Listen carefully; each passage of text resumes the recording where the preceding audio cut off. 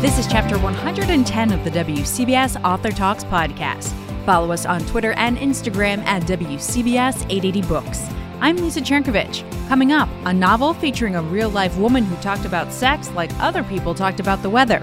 Plus, a love story that's a ghost story in disguise.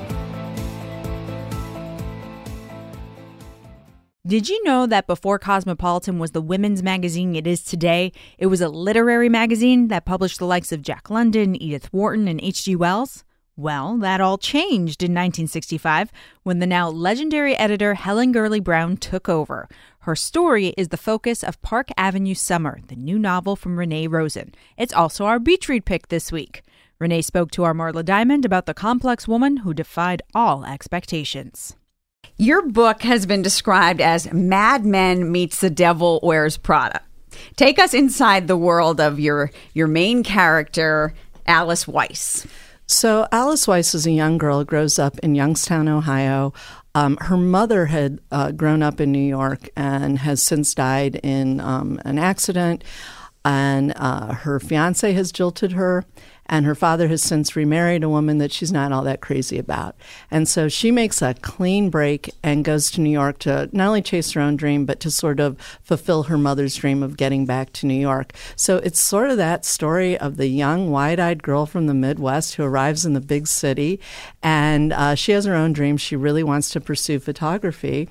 But through a turn of events, she ends up being Helen Gurley Brown's secretary during the very early days when she just takes over at Cosmopolitan magazine. So it's important to mention that the year is 1965. It's the spring and summer of that year.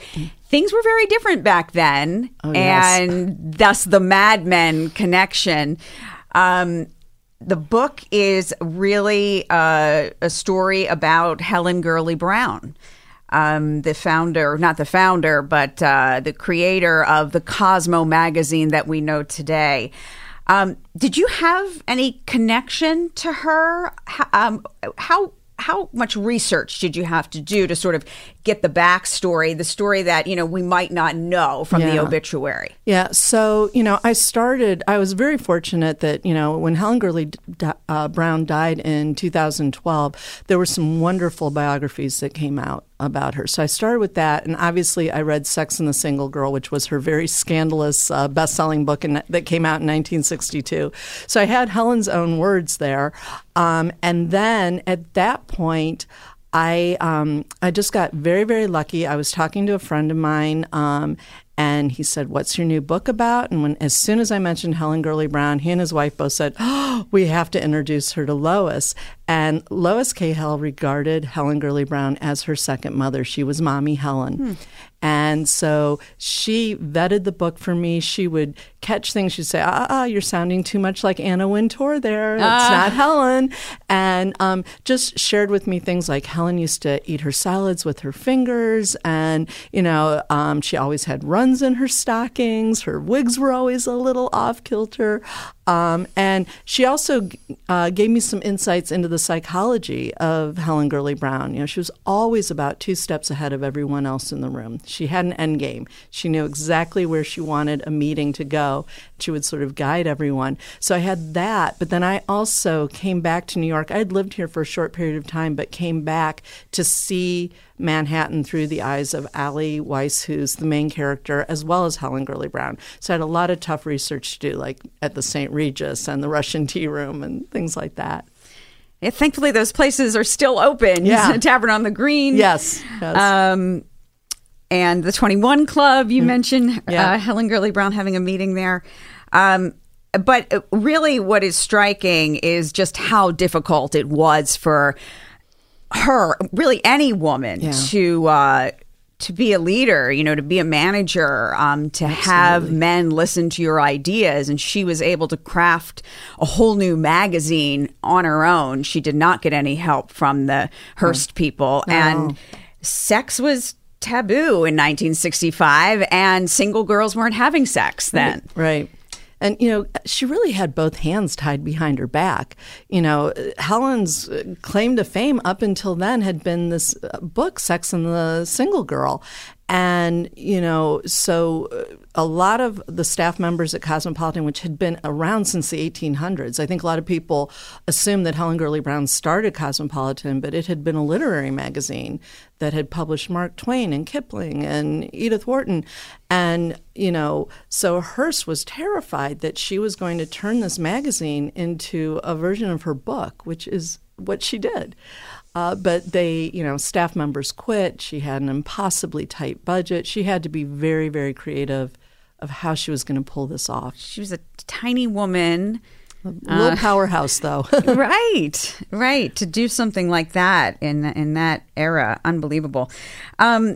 So you delve into the women's lib movement a little bit. Betty Friedan is part of the book. And, this has been the subject of a lot of debate, but I'm wondering, having done all this research on Helen Gurley Brown, do you think that she helped or hurt the women's lib movement? Oh, I think she definitely helped. I mean, you had these various figures, on opposite ends of the spectrum. Betty Friedan, they did not like each other, Helen Gurley Brown, and they made no bones about that. But I think both were very instrumental to bringing women to where we are today.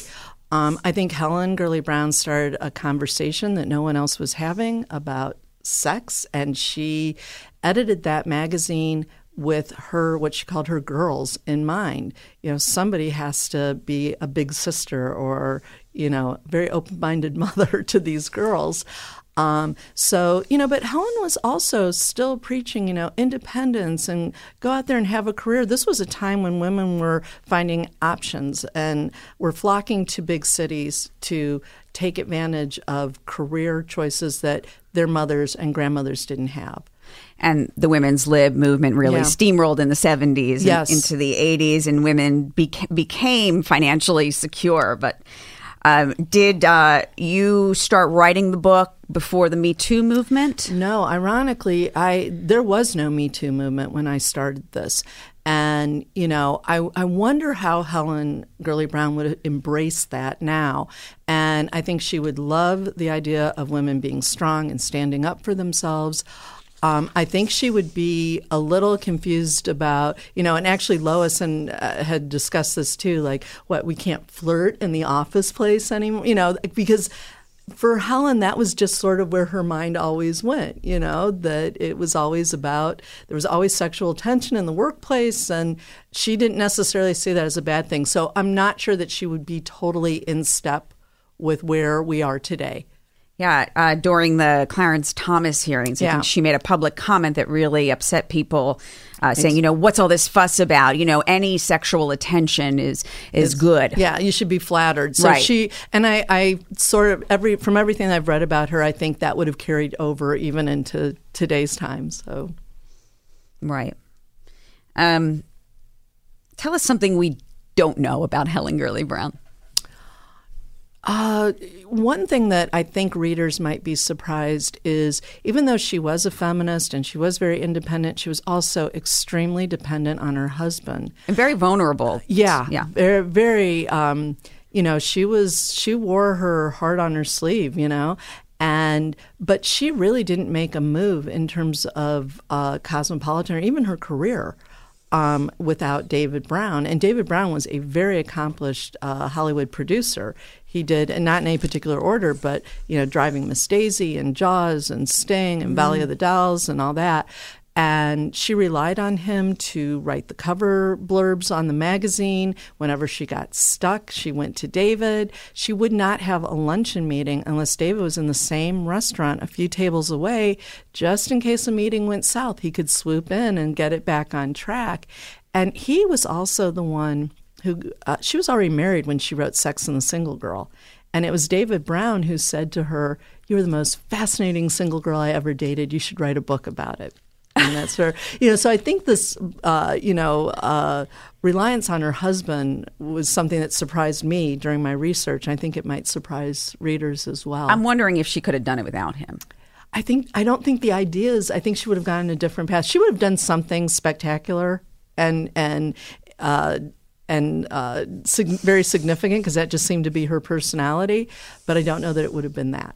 And that magazine paved the way for so much of what we see today. Every women's magazine, right? I mean, she took, illustrations off the cover and put a woman with deep cleavage on the first edition in July of 1965. And that was scandalous for that time. But, it's tame by today's standards. Exactly. But at the time of that shoot, Renata was the cover model on that July issue, and her shirt is actually on backwards because it was very high collar and scooped in the back. Funny. And as the legend goes, Helen turned the shirt around to get, so all eyes were on the cleavage. That is funny. And she really showed that there was an audience for this because the circulation went from hundreds of thousands to millions. Yeah. And she knew sex sells. Right. She just, she had been advertising copywriter prior to that. In fact, Peggy Olson from Mad Men was based on her. So she took all those marketing smarts and her gut instinct and changed the face of women's magazines. And I also think the comparison between her and, today's clickbait or Twitter, she put those headlines to make you pick that magazine up and buy it from the supermarket stand. Absolutely. She knew exactly how to do that. Like, even when she did the Burt Reynolds centerfold, and this is years later, she never revealed who it was on the cover. She said something, I'm paraphrasing now, but it was like, guess who bears all in the first, male new, centerfold. So, everybody, that issue just flew off the shelves. Yeah. And I suppose when she first started that, Hearst thought she was going to turn this into a woman's Playboy magazine. Absolutely. And, she did look to Hugh Hefner as sort of a mentor, and she studied how he put together Playboy and the sort of advertisers he had in there. Because when she inherited Cosmopolitan, it was full of like Preparation H ads and Mr. Clean. And she's like, oh, not sexy. No. Yeah. So, she went after more glamorous advertisers. And one of my favorite scenes actually in the book is when Hugh Hefner visits the Cosmo offices, and that's all I'll say about that. He turns a few heads, yeah. And she was also able to convince major corporations, to advertise in the magazine. This is, we got makeup ads, and we got what else? Cosmetics and fashion ads, right. And I'm wondering if those advertisers were also a little leery about doing this. Well, she did something that was very clever and not done in that day, but as the editor-in-chief, she got very involved in the advertising, and that had not happened before. That was left to a different department. But you had mentioned the 21 Club. She started doing these monthly luncheons at the 21 Club where she would invite the advertisers that she wanted. She would invite their ad agency, their key personnel, and she would give them like a dummy magazine, a sampler of what the upcoming issue was going to be like. And she would just get them so excited about the magazine and the content. And, these are how many single girls there are in the world. And, you're going to be able to target them. And this is what they want. And she was so in tune with who her readership was and she was a good saleswoman. So, that was how she brought in, the ad revenue, which kept the magazine going just, quadrupled. Mm-hmm. And what were you able to uncover about her early life? She had a very difficult childhood. So she was born in the Ozarks in 1922. The family lived in a trailer park. Her father died in a very just kind of freak elevator accident when Helen was 10. And I think that really impacted her and her view of men and all. Her older sister, Mary, contracted polio shortly after that and was confined to a wheelchair for the rest of her life. And so I think Helen had her issues with that. But the real impact in Helen's young life came from her mother, Cleo, who from a very young age would tell Helen, you're just not pretty enough. You got to use your brain because you're just not that you're not a pretty girl, so you're going to have to use your smarts. And so Helen grew up with this really horrible self-image, and she would call herself a mouse burger. She was the original mouse burger. Before she was the Cosmo girl, she was the mouse burger, and she reinvented herself.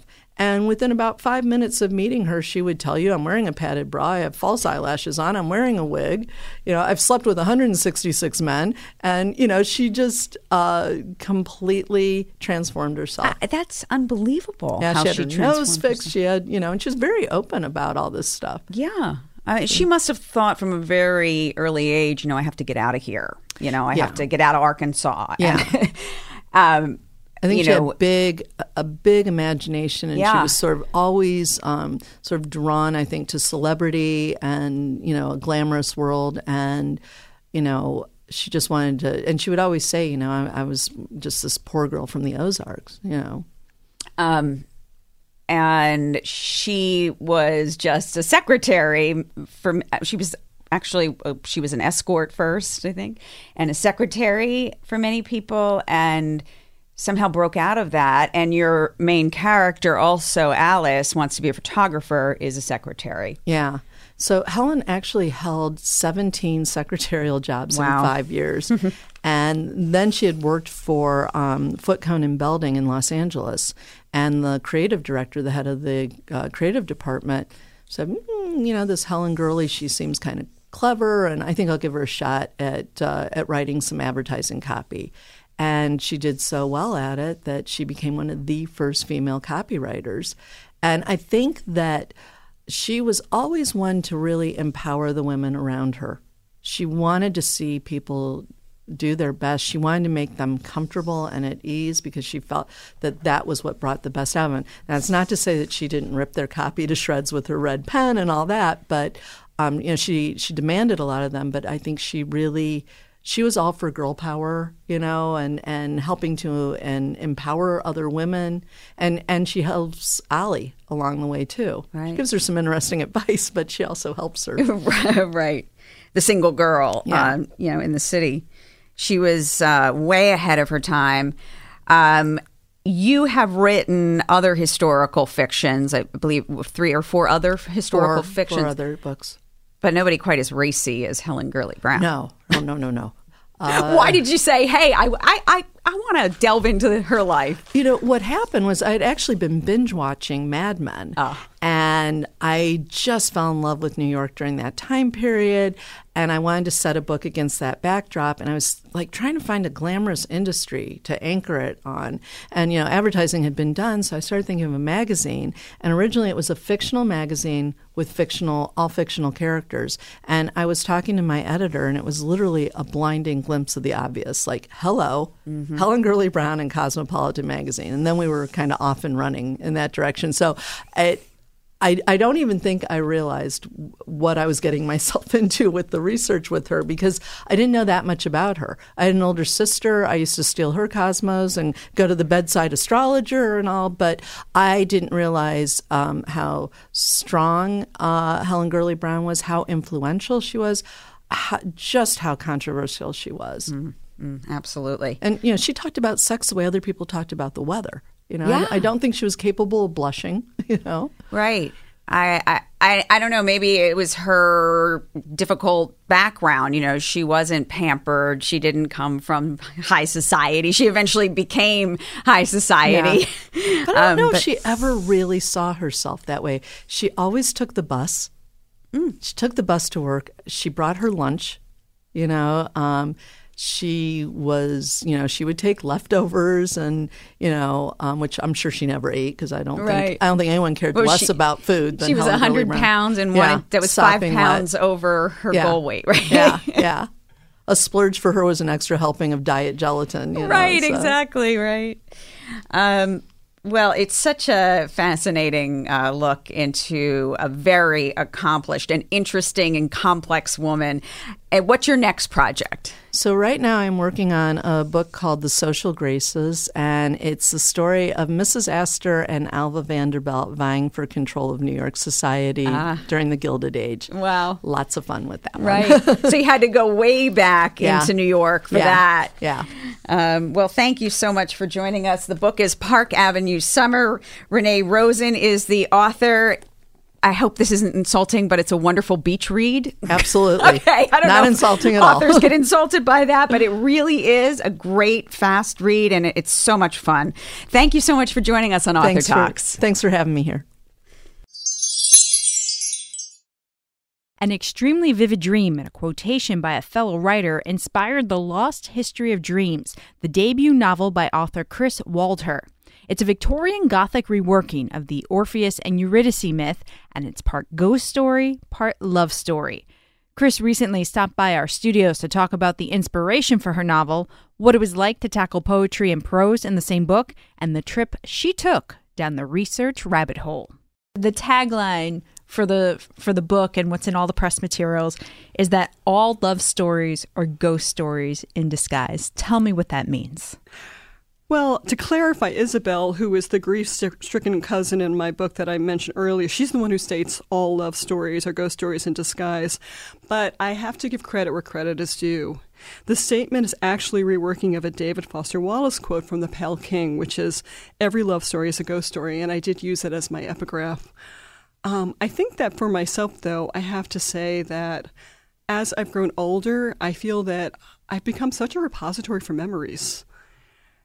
And I don't know if this has happened to you, but the memories feel very tangible at times, almost like ghosts, which is I don't know if it's a scary thing or a wonderful thing that I know that for myself, sometimes if I close my eyes, I can really invoke the feeling of what a particular day was like for me. That, for example, there's this one day that I spent walking along the Chelsea Embankment when I was working on Lost History, and I remember how happy I felt and how hopeful, and I can recall there's these wonderful iron benches on the Chelsea Embankment. I can remember how they kind of glistened with the fog and looking out onto the Thames. And even though that's in the past, it feels almost, it's so present. So when I say about ghosts and love stories, I think it's that when you really love something, it never really does leave you. You can really bring it back in a way. Or as a character in Lost History says, he suggests that it's almost like a mathematical equation, that love plus memory equals presence.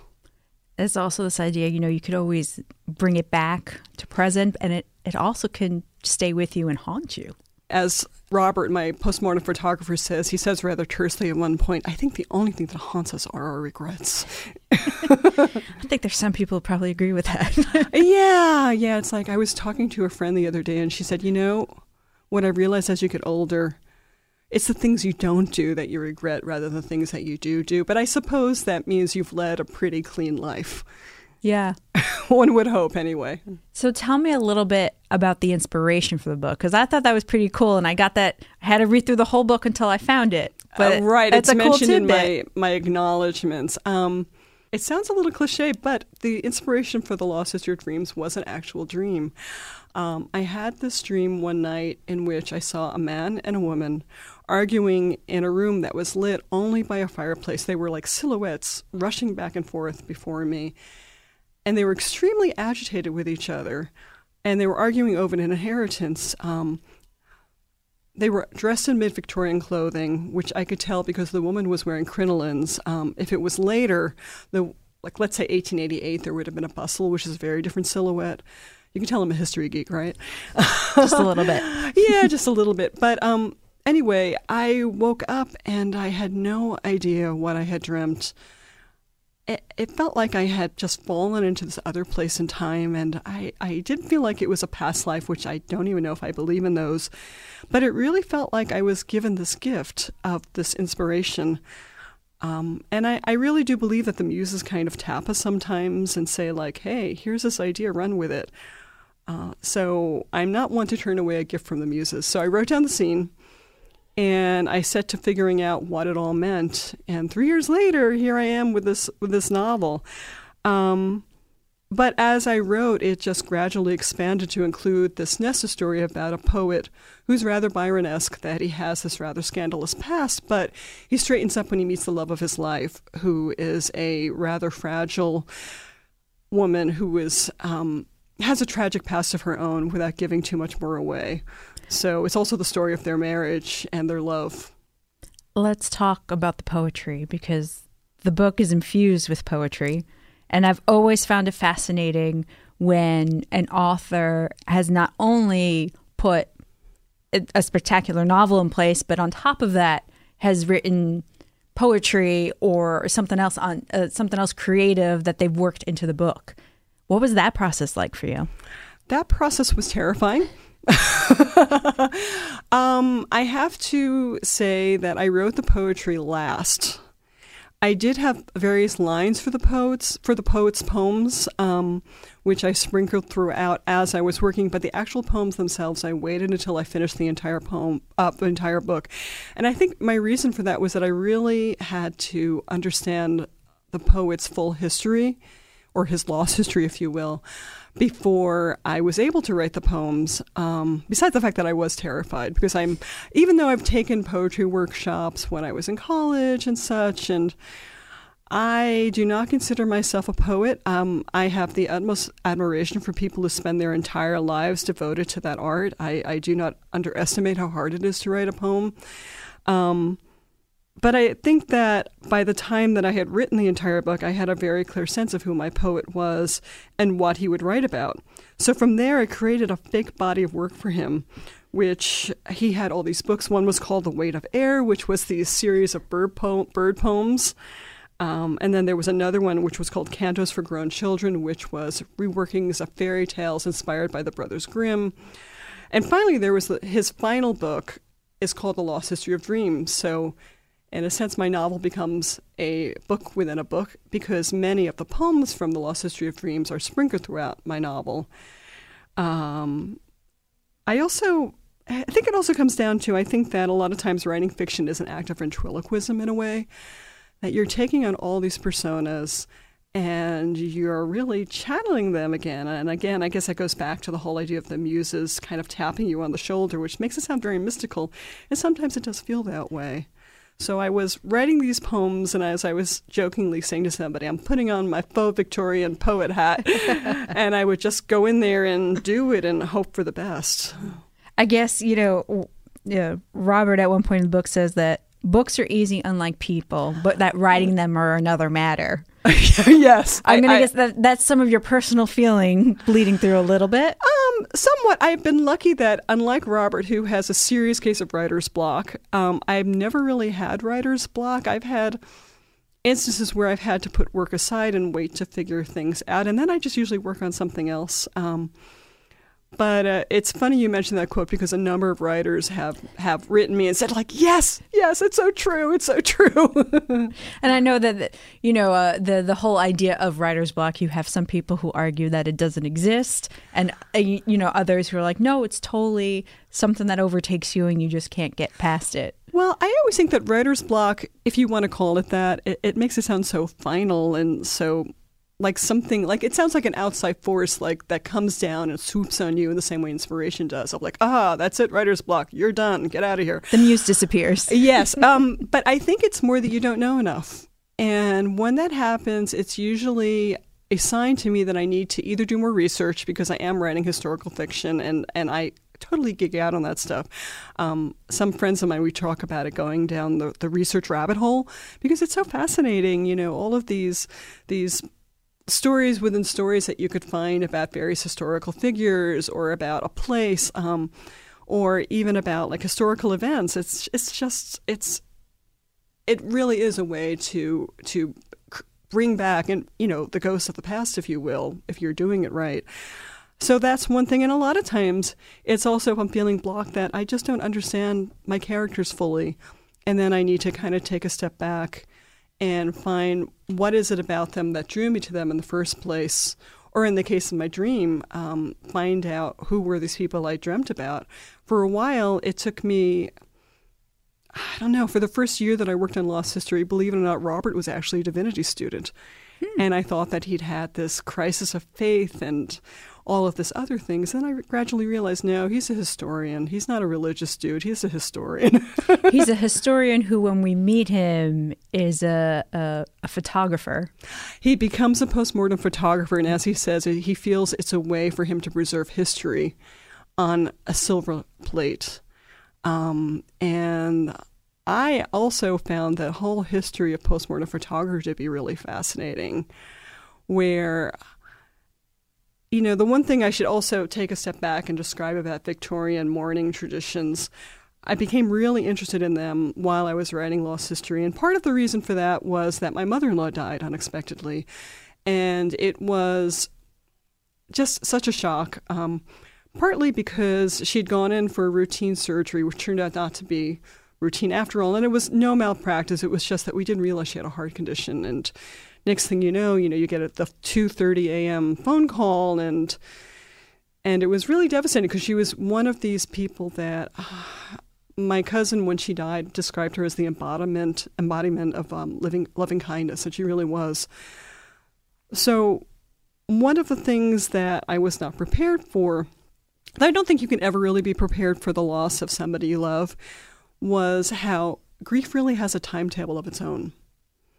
And I looked to the Victorians because they understood how there was a way, I don't know how well this worked for them, but to a 21st century person looking back, it seemed as though they understood how to regulate grief by using these rituals.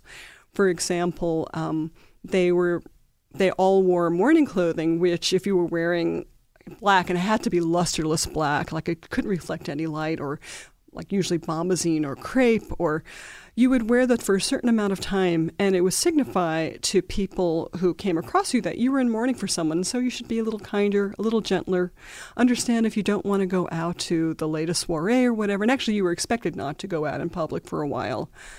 Of course, as a modern Brooklynite, all it says is that I'm a modern Brooklynite if I wear black, so that didn't really work. Or for example, if you were wearing lavender, it meant that somebody had died 6 months ago, and they would maybe, you would take an invitation to tea or go out, and you would be ready for some sort of interaction with the world. But I didn't have that. Anyway, back to the postmortem photography. The other thing that I became very aware of was when I began researching it, was that it wasn't until 1838 that daguerreotypes, which were the first commercially available process for photography, was available. Well, actually, it wasn't even made available until 1839, but it was 1838 that Louis Daguerre wrote a prospectus to potential investors, inviting them to invest in this new and better method of whatever, So the one thing that he wrote, which really struck me when I was reading his prospectus, was that you can also photograph living people, he wrote. However, there's certain difficulties because, of course, they may move. And at that time, photography, you would have to sit still for a daguerreotype for like a minute or more. But, of course, the dead don't move, which made it a perfect venue for recording those that you loved. So the other thing that you also have to remember is that at that time, there weren't selfies, there weren't Instagram. Many times, this would be the only photograph you would have of a loved one, which would make it a very precious thing. It would be an actual recording of their history. So it made sense that Robert would end up doing that as a way to banish his own ghosts of his own past. I guess it's sometimes, research is great, but that's the rabbit hole you're describing falling into. It is a rabbit hole, yeah. And what was it I said to somebody once, Pat? Of all the research you do, you usually only end up using about 10%, but that 10% is like the iceberg, that you only see the top, but the 90% supports it, and you have to understand it.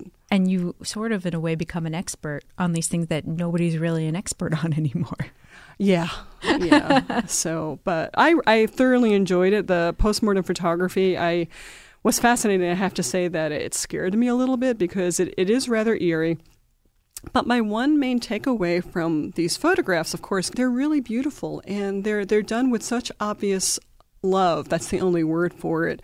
A lot of times the deceased look as though they're sleeping. They're posing sometimes with family members, which you can usually tell in the earlier daguerreotypes when there's a longer exposure time because they're slightly blurred. And of course, those who were passed on, they're completely in focus. But it amazes me the emotional control that the family members had posing with their loved ones who have passed on.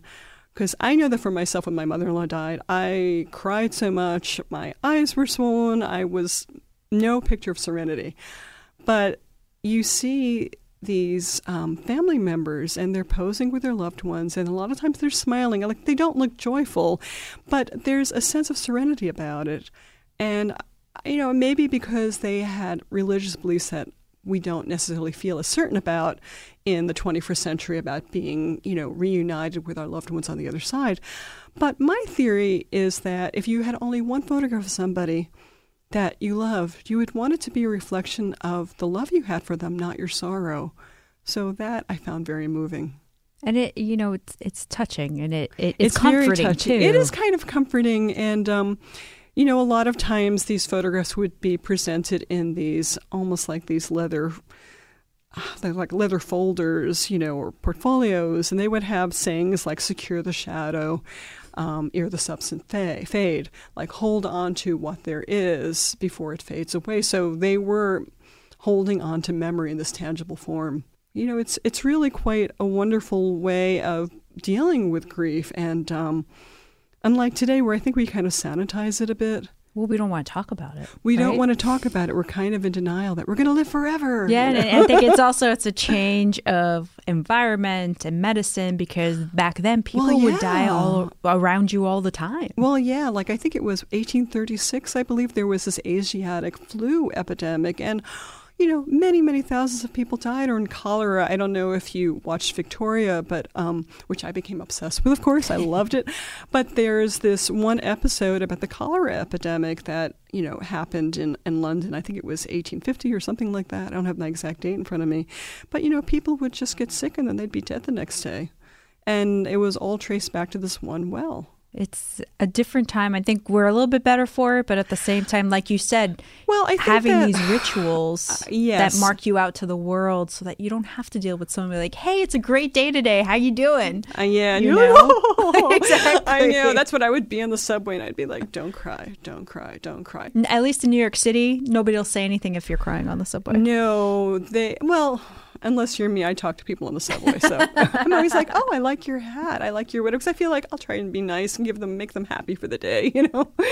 I think that's very nice of you and very unique. I just want to be like a force for light. I love that. And it's funny that you say that, because the book feels kind of dark, a little macabre, and I think that's just the setting of it, in the idea that it's like this gothic mystery in a way, and all the birds too. There's so many birds in this book. Yes, there's a lot of birds. I became obsessed with birds, and people ask me about that all the time. But they also mention Edgar Allan Poe, because there are ravens in it. And I wasn't really thinking about Edgar Allan Poe. I was thinking more, and I think this goes back to my background as a visual artist, which is what I worked as a book illustrator when I first was working in publishing.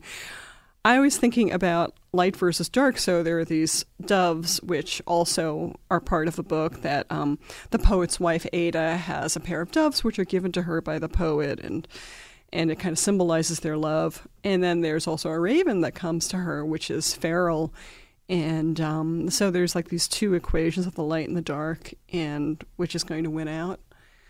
But ultimately, I do think that The Lost Sister Dreams is about, finding your way out from the darkness and finding redemption.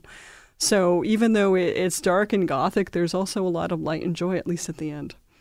I hope that's not a spoiler, but it has a happy ending. No spoilers here. No spoilers, that's right. I guess, the only other question I really have is, all this talk about death and how it informed the book, and ghosts. Do you believe in ghosts? I believe in ghosts somewhat. I don't know if I believe in them in the way that the spiritualists did, where there were ectoplasm and all sorts of other phenomena. But I've definitely had experiences that I feel it's kind of like energy that lingers, if you will. I also know that in my house, I live in one of those, Victorian houses in Ditmas Park in Brooklyn where you just have the sense of so much history in them. And when we first moved in, we had a few rather unsettling experiences that I felt like, is this a ghost or not? For example, 2 days after we moved in, our door locked behind us, but it was a door that it didn't have a key, and there's no way it could have locked behind us. So that was really, really strange. And there were a few other things that happened that after a while we found these offerings that I don't know where they came from, like an umbrella was left outside my door on a rainy day. And I was, oh my God, it's a ghost at first. But it didn't feel like it was necessarily a negative or a malignant presence. It just felt like very puzzled, like, what are you doing here? And there's one corner of my stairwell which myself, as well as my husband, as well as my daughter, have seen shadows out of the corner of our eyes, and another place in our living room. But I also have to say that the longer we've lived there, the less I've sensed them. So maybe they've kind of moved on, or maybe they've settled, or maybe we've gotten used to having you around. Yeah. So there's that, and whether it's my imagination or whether it's actual energy, I don't know. Does it really matter? No. If anything, it's good stories. And that's what it all comes down to. Is it a good story? If it's a good story, who cares? We've been talking about the lost history of dreams. Chris Waldherr, thank you for coming in and talking to us. Oh, thank you for having me, Lisa. It's been really fun.